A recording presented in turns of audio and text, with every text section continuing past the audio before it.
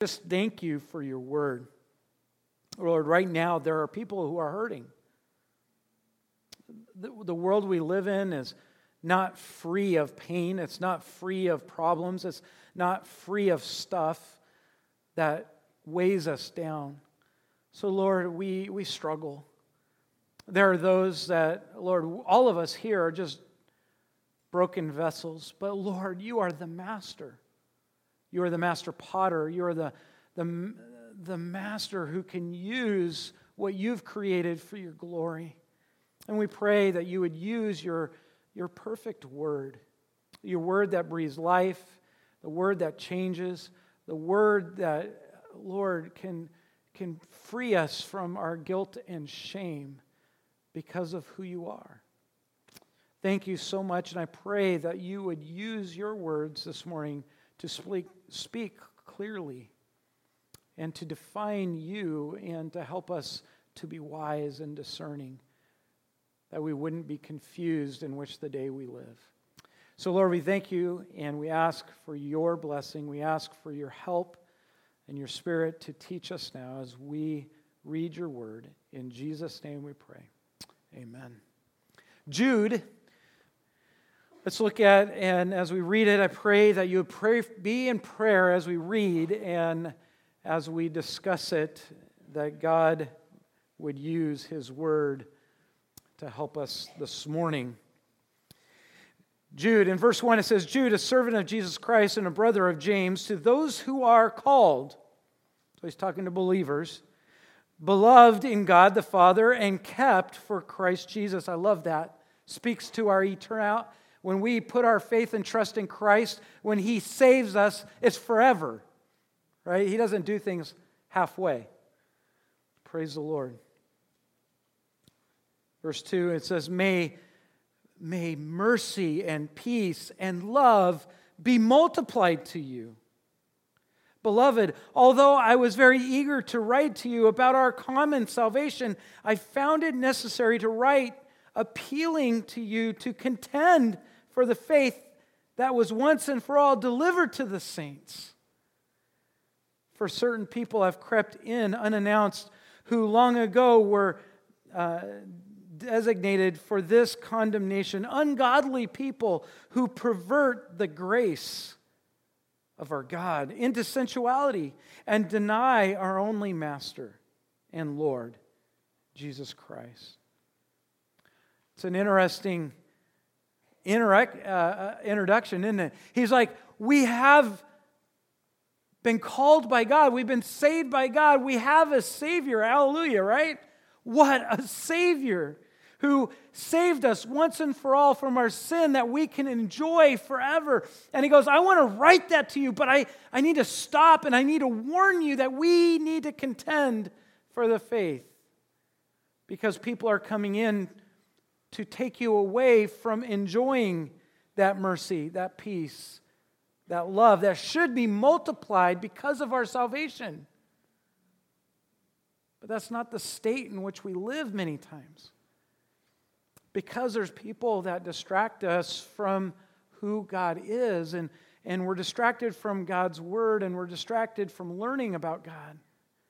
It's what Satan desires, it's one of his schemes, is to get people to distract and to create disunity. I want you to see that contending. You know, that's the word for agonizing. To agonize over, to agonize to accomplish a task, to contend for what God has given you. It's the idea of a marathon runner that agonizes to the very end. I knew a guy that he's a missionary to South Africa, and he runs these 100-mile marathons. And I'm like, there's something twisted about you. He's like, well, come. He was discipling me, and he was working with me, and he was not only my track coach, but he was my discipler and teaching me who God is and theology and how to speak to Mormons when they come to our front door and all of these things. But in order to run with him, he would run 50 miles, and then I would drive to a certain point and wait for him to get there, and then I would start running with him. I would join him halfway through his run, and I would, after about 3 or 4 miles, I would say, okay, that was good, see you later. But he would agonize to the very end. And something that was amazing as I began to learn about him, I would complain about stuff, and he'd be like, and I was like, well, why do you only have, your one of your calves is bigger than the other? And he goes, oh, I don't have that calf on that side. It got ripped, it got torn, and they had to remove it. He was running 100 miles on one calf. I'm like, oh my goodness. And I learned the perseverance or the agonizing to contend for something. I learned a different way to think. And that's what Jude is saying here as he's speaking to the church. And he's like, guys, we need to contend for the faith. We need to not ignore what's really being said. We need to know what is true and focus on what is true. And so the last couple of weeks, we talked about the heretic. The heretic is the person who teaches his own opinion, blatantly contradicting God's word. He doesn't really care more about this. He cares more about his opinion. We talked then about the charlatan. The charlatan is there for personal gain. We have people like that in churches all around the world where they're there for their own personal gain. I can think about the Pope that instituted indulgences during Martin Luther's era. They wanted to rebuild the St. Peter's Basilica, right? And so they introduced, if you pay us, we'll pray and forgive you. That's how they raised all their money to build the Vatican. The charlatan. The prophet. The false prophet claims to be gifted by God and gifted with divine authority, that he uses it in a way to intimidate people and say, well, I have something that you don't, so you need to listen to me. I'm more important than you because I can hear directly from God.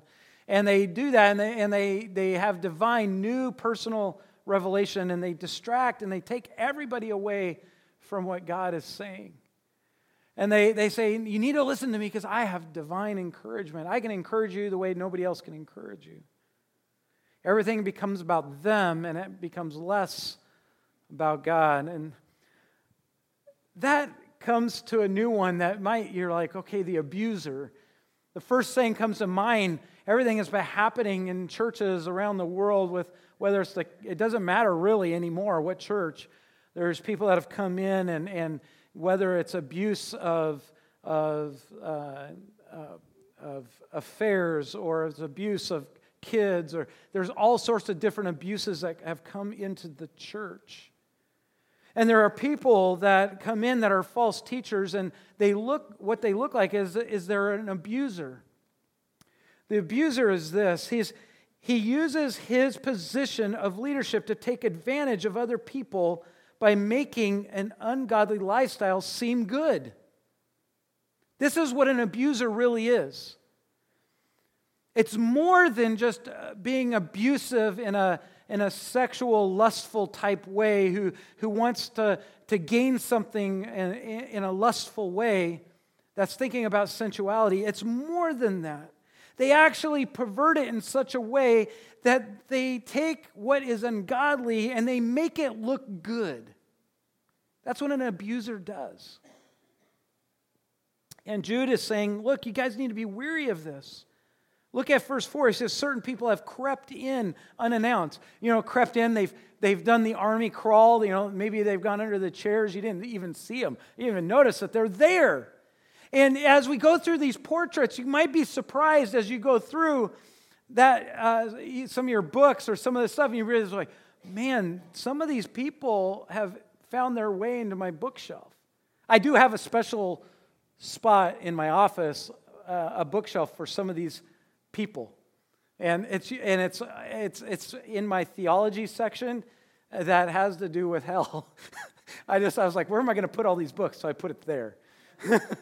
I didn't want people to think that I agreed with all these people, but I have their books to see what they believe so I can explain to people. When I hear people say, hey, pastor, this person is really becoming popular. Do you know about them? And so I go read their books, and so then I can say, well, this is what they believe. So I have my special section for them, so there's no confusion. I don't put them next to Christ. But this is what they do. And here's the thing. Peter said it in our text in 2 Peter 2 when we were studying in 2 Peter. He said, many will follow their sensuality. And because of them, many will blaspheme the way, or the way will be blasphemed. The way of Christ will be blasphemed. In your text, if you're reading the New King James or some of your other ones, they talk about lewdness. In the ESV, which I'm reading, it says sensuality in verse 4, and that they've perverted the grace of our God into sensuality. The Greeks, in their day in history, they defined lewdness or sensuality as a disposition of a soul, right? That's an attitude. It's a disposition of a soul that resents all discipline. That's how they use this word. It was represented as a spirit that acknowledges no restraints, dares whatsoever is caprice or wanton, insolent. They would suggest it. Kind of sounds like the day we live in. There's no authority. It's like a disposition for get rid of all discipline. Whatever you want to do that's good for you, just do it, and nobody can tell you otherwise. It's not, that comes from our society. And here's the mark, and it's kind of redundant, but this is what it's saying. When Jude says in verse 4 that it says that they pervert the grace of our God into sensuality and they deny our only Master, Lord, Savior, this is basically what they're saying. They elevate what is ungodly to manipulate people to think that it's good. I was watching some videos. I was going to try to show you some video clips, and I just deemed that they were too pornographic to even show them from you. And I'm not talking about clips from our world. I'm talking about worship services at so-called churches. It looked like a burlesque show, and it was the song Holy Night. They took Oh Holy Night, and they took Christmas songs, and they turned it into a burlesque show. I'm talking about Hillsong. Hillsong is a movement. It's not a church. It's a movement. They've taken something that's sensual, and they've turned it, and they've made people think it's so good. They elevate and they manipulate in such a way that now what people used to think is ungodly, they think, oh, this is so moving, it's so cool, and it's so brilliant. The word to pervert means to transpose. It means to flip it completely over. It's like this. Let me give you an example of what I mean by transposing. It's like a dyslexic atheist who claims that there is no dog. If you're dyslexic, you know what I'm talking about. When I read God, I have to be very careful sometimes. When I'm tired, I have said dog when I've read God because my brain transposes. It flips things. But that's what it's saying. Do you notice in verse 4, in Jude 4, look at the text. It says, these people have come in, these ungodly people, and they have crept in, and those who have transposed, they've transposed the grace of our God into sensuality. Right? These fellows turn grace into lewdness or no discipline at all. Grace is all about what God has done for us. It's all about God. It's despite what we deserve. We deserve hell. We deserve to pay for our sins. But God's grace has entered in by the cross of Christ, by the work of Christ, by saving us from our sins. So He's given us what we don't deserve. But they've taken God's grace and they've flipped it on the other side and said, now You can just, that's what an abuser is. They take the concept of grace and abuse it, using it as a reason to continue to live without discipline, to live whatever lifestyle they want. It's creeping in. It's things that were unimaginable just 10 years ago. People would just like, no, that'll never happen. It's happening today. And it's going into the church. I'm saying that as a warning for us to be discerning. Just as Jude said, we need to contend for the faith. By the way, Paul, in Romans, Paul mentions the fact that some people were accusing Paul of this very thing. He says in Romans 3:8, he says, and why not do evil that good may come? They were saying, Paul, you're preaching that we can have grace so we can do evil things. Because we have grace, we can do evil things. And he goes, as some people slanderously charge us with saying, their condemnation is just. What then? Are we Jews better off? No, not at all, for we are already charged that both Greek and Jews are under sin. As is written, none is righteous, no, not one. No one understands. No one seeks God. And he quotes Isaiah. He's saying, and he goes on, and he goes on this big, long preaching session about grace and sin. And he goes on to Romans 6:15. He says, what then? Are we to sin because we're not under law but under grace? Because we have God's grace? Because he's given us something we don't deserve? Should we just sin? And he goes in verse 16, do you not know that if you present yourselves to anyone as obedient slaves, you are slaves of the one whom you obey, either a sin which leads to death or to obedience which leads to righteousness? He's saying, look, we either can be a slave to grace, which we need to live by grace, or we can be a slave to our sin. Grace doesn't mean that God likes everything that we do, but some preach that. It doesn't mean that God is always happy with us. Read Hebrews chapter 12. He disciplines us, right? There are consequences for our choices. But we can go directly back to God and receive grace. We can seek his forgiveness. It doesn't mean that the consequences and the discipline doesn't come. He trains us. He loves us. I like what Romans 8, verses 5 through 8. You hear Romans 8:1 all the time. There is therefore no condemnation for those who are in Christ, right? We hear it all the time, and the abuser will preach that one verse, but they'll never read the rest, which says, in verse 5, it says, for those who live according to the flesh set their minds on the flesh. That's the abuser. They abuse the flesh. They abuse God's grace. And on things that are the flesh. But those who live according to the Spirit set their minds on the things of the Spirit. Do you see the exact opposite? But those who live according to the Spirit set their mind on the Spirit. For to set your mind on the flesh is death, but to set your mind on the Spirit is life and peace. That's what we want. We don't want, the abuser comes in and says, look, we can do all these great things and it feels good. Right? It's almost like they're inoculating you with a drug to arouse your emotions and to get you to focus on your flesh to the point now where you don't see Christ anymore. You don't have peace that comes from the Lord, that peace that surpasses all understanding through Christ Jesus our Lord. Don't ever underestimate that, through Christ Jesus. It's not through our emotions, it's not through our flesh, but it's through Christ. The idea in the ancient world when it comes to sensuality, to lewdness, the idea is that sin that is practiced without shame. I saw the interview of Brian and Bobby, who is in charge of Hillsongs, and they're laughing about sinful things.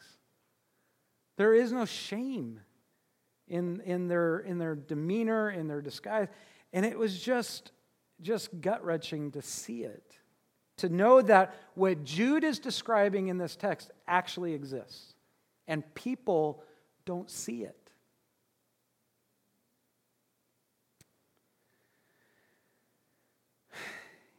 By the way, their lifestyle is a denial of the Lord.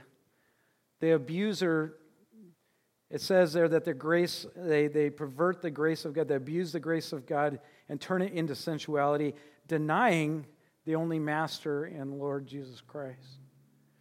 It's like a drug. A drug wears off, right?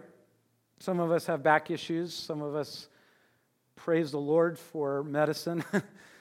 And sometimes it gets me out of bed in the morning, and sometimes it doesn't. I praise the Lord for stretches, and I praise the Lord for ways to counteract pain. But the thing is here's the thing, is drugs wear off, don't they? When the drug wears off, what do? Go back for more. Hillsong is bankrolling, man. They have inoculated people with this sensual type drug, and now people keep going back and back for more of that emotion, that feeling. They have to have it, because when they don't have it, guess what they don't have? Peace, joy, long-suffering, the fruit of the Spirit. They've denied the Lord, and the things of the Lord aren't there. They've denied the Lord. Titus chapter 1, verse 16, it says, they profess to know God, but in the works, in their lifestyle, they deny Him, being abominable, disobedient, and disqualified for every good work. Do you notice that so many times I hear, but Pastor, that's so good, that sounds good, or that looks good, or that those words are good, but their life disqualifies them from every good work. That was kind of convicting this week as I was reading that. Luke chapter 6, verse 46. But why do you call me Lord, Lord, and do not do the things which I say? Right? They deny the Lord with their life. Galatians chapter 2, verse 11 through 14.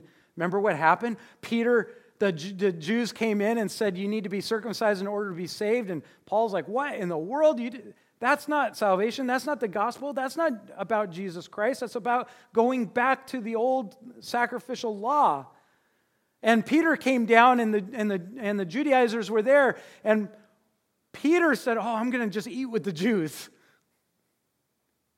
And his choice, Paul called him out on it. You're denying Christ.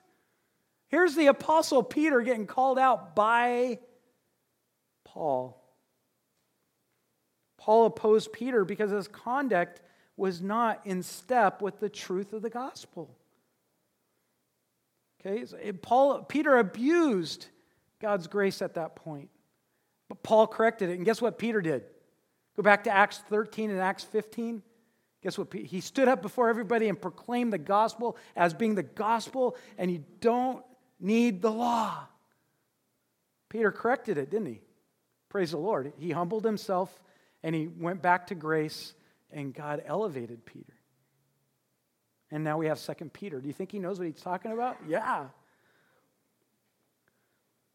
By the way, the abuser claims that he's tending, he's helping people, and his true interest is just basically to get what he can get out of the flesh. By the way, this should be familiar. Galatians chapter 6, verses 12 through 14. Listen to what God's word says. It says, it is those who want to make a good showing in the flesh who would force you to be circumcised, and only in order that they may not be persecuted for the cross of Christ. They don't want to talk about the cross. They don't want to talk about Jesus and sin because they're going to be persecuted. They only want to elevate the flesh. Right? And they want you to join them. Look at verse 13. It says, for even those who are circumcised do not themselves keep the law, but they desire for you to be circumcised that they may boast in your flesh. Brian Houston's like, look at all of our followers. Look how excited they are. Look how they dance around. And he glorifies in what everybody else is doing.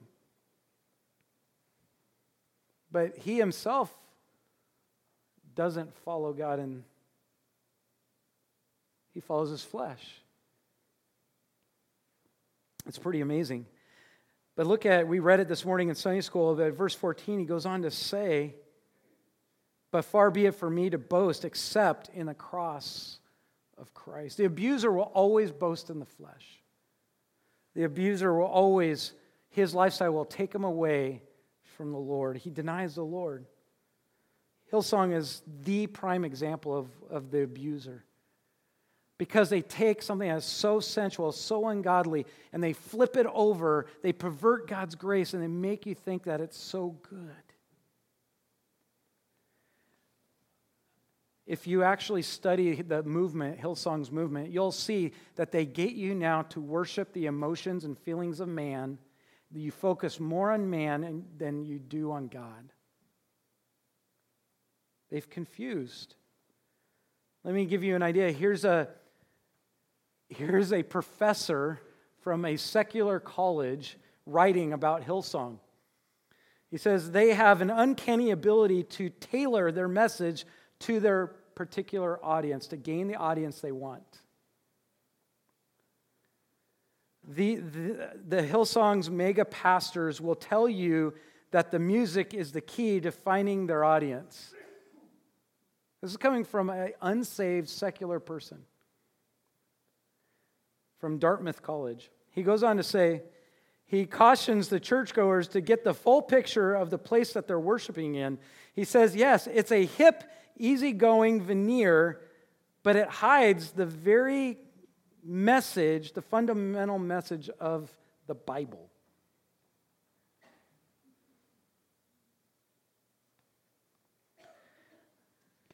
I get a little bit worked up about it because this is our Savior that they are distorting.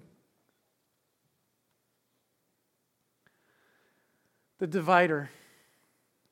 Ultimately, the abuser. Now, by the way, just a caveat to remind, all of these portraits of these false teachers, many of them have the different traits. There's not just one person that fits just one mold. There's a lot of cross-intersectionality. They're constantly going in and out. Hillsong divides. Bethel divides. The NAR, the New Apostolic Reformation, divides. It takes away from God. It focuses more on the flesh and less on God.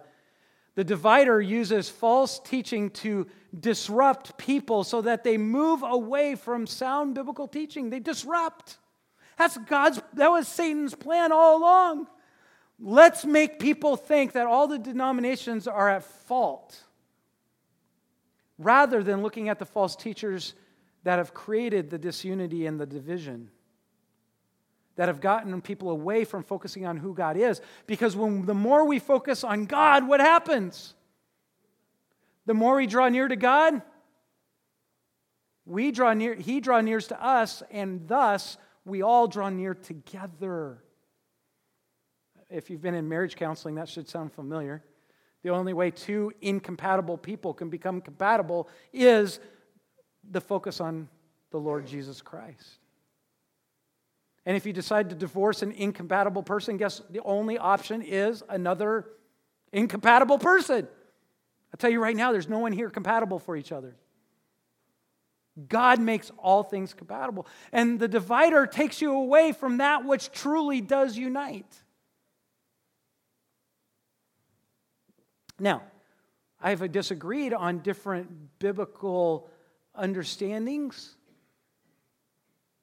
with some people, even people in our church. But we draw near to God together. We never fight. If our goal is to draw near to God, we're like, I don't understand your viewpoint, I don't understand your viewpoint, but this is what I see God telling me, and we go at it sometimes. But we can do it in a healthy way because we're focusing on God and not our opinion. Because my brother and sister in Christ is more important than my opinion. God's word is more important than my opinion. His whole goal is to disrupt. Look at Jude 18. Jude 18 says this. He says, They said to you, in the last times there will be scoffers, followers of their own ungodly passions. It is these who cause divisions, worldly people devoid of the Spirit. They are not producing the works of the Spirit. They are worldly minded. They think more about the things of the world than they think about the things of God. They try to introduce the things of the world as godly things. They kind of are an offshoot of the abuser. They're the ultimate outcome of the abuser. If you stay in the abuse long enough, if you're a false teacher as an abuser, eventually he'll become a divider. And by the way, did you notice that? They are devoid of what? They're not saved. They don't belong to God. That's literally in the Greek what it's saying. Here's this plain and simple truth. They don't have the Holy Spirit. They claim to, but they don't. By the way, did you know what the number one thing that the Holy Spirit does? Unites us with who? Christ.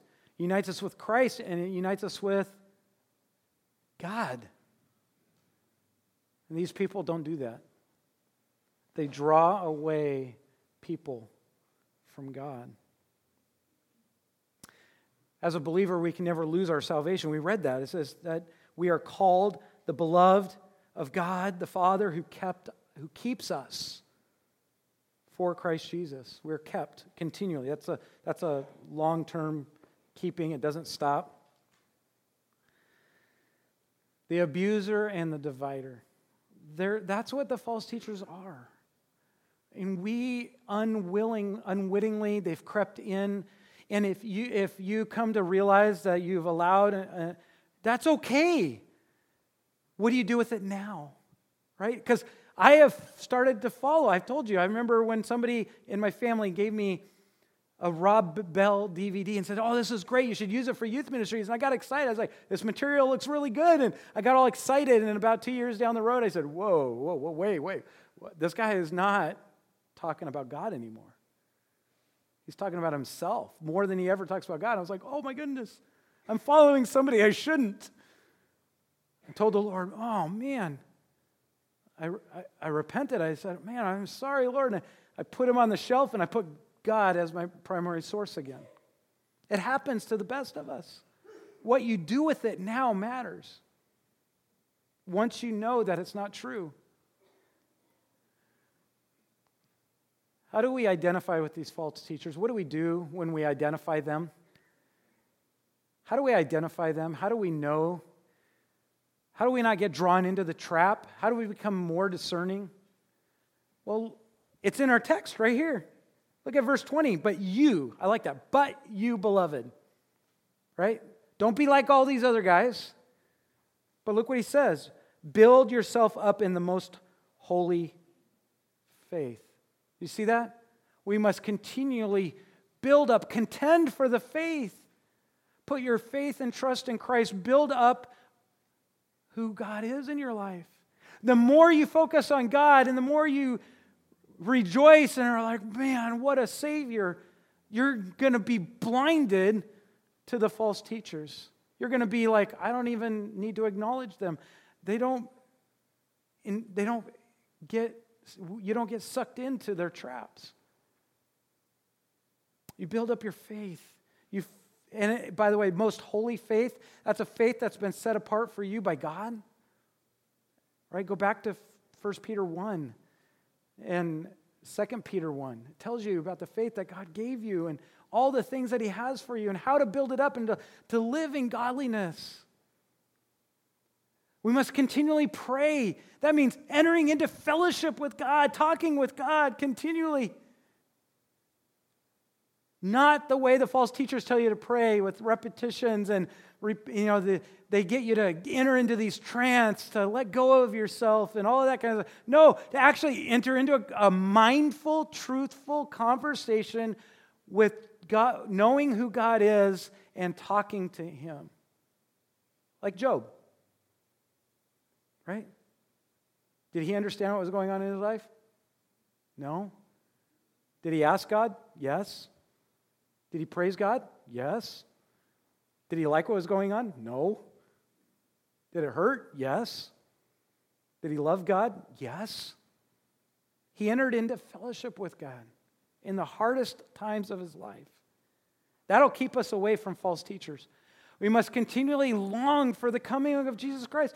What are you longing for right now? Is it is it lunch?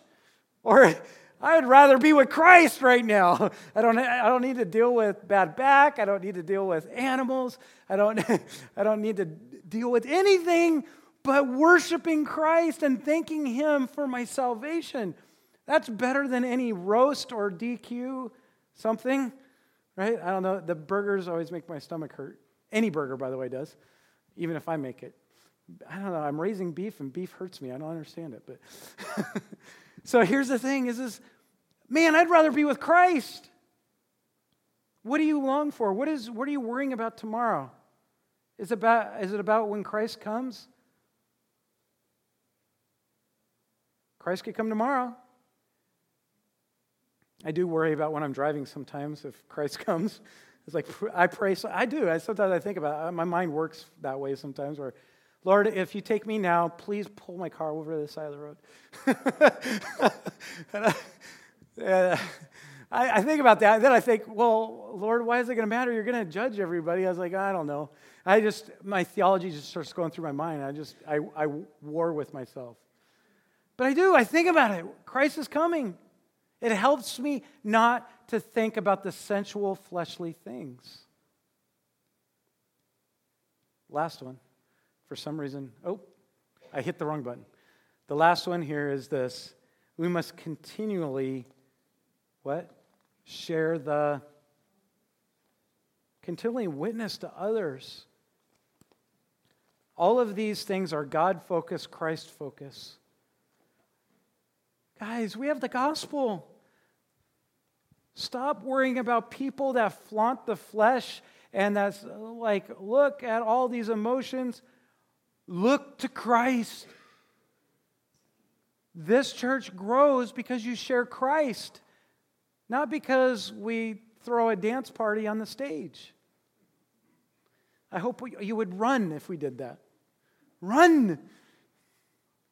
I went to a camp and I was asked to come sit in to help out at a camp. And I come, and one night I hear some crazy loud music, and I walk into this dorm or this cabin, and they're jumping around in their underwear with glow sticks. And we're on in a guy's cabin with guys and girls. And the leaders are in there jumping up and down. I'm like, what? I just yelled, what on earth are you doing? It's like, people go and die at these kind of parties.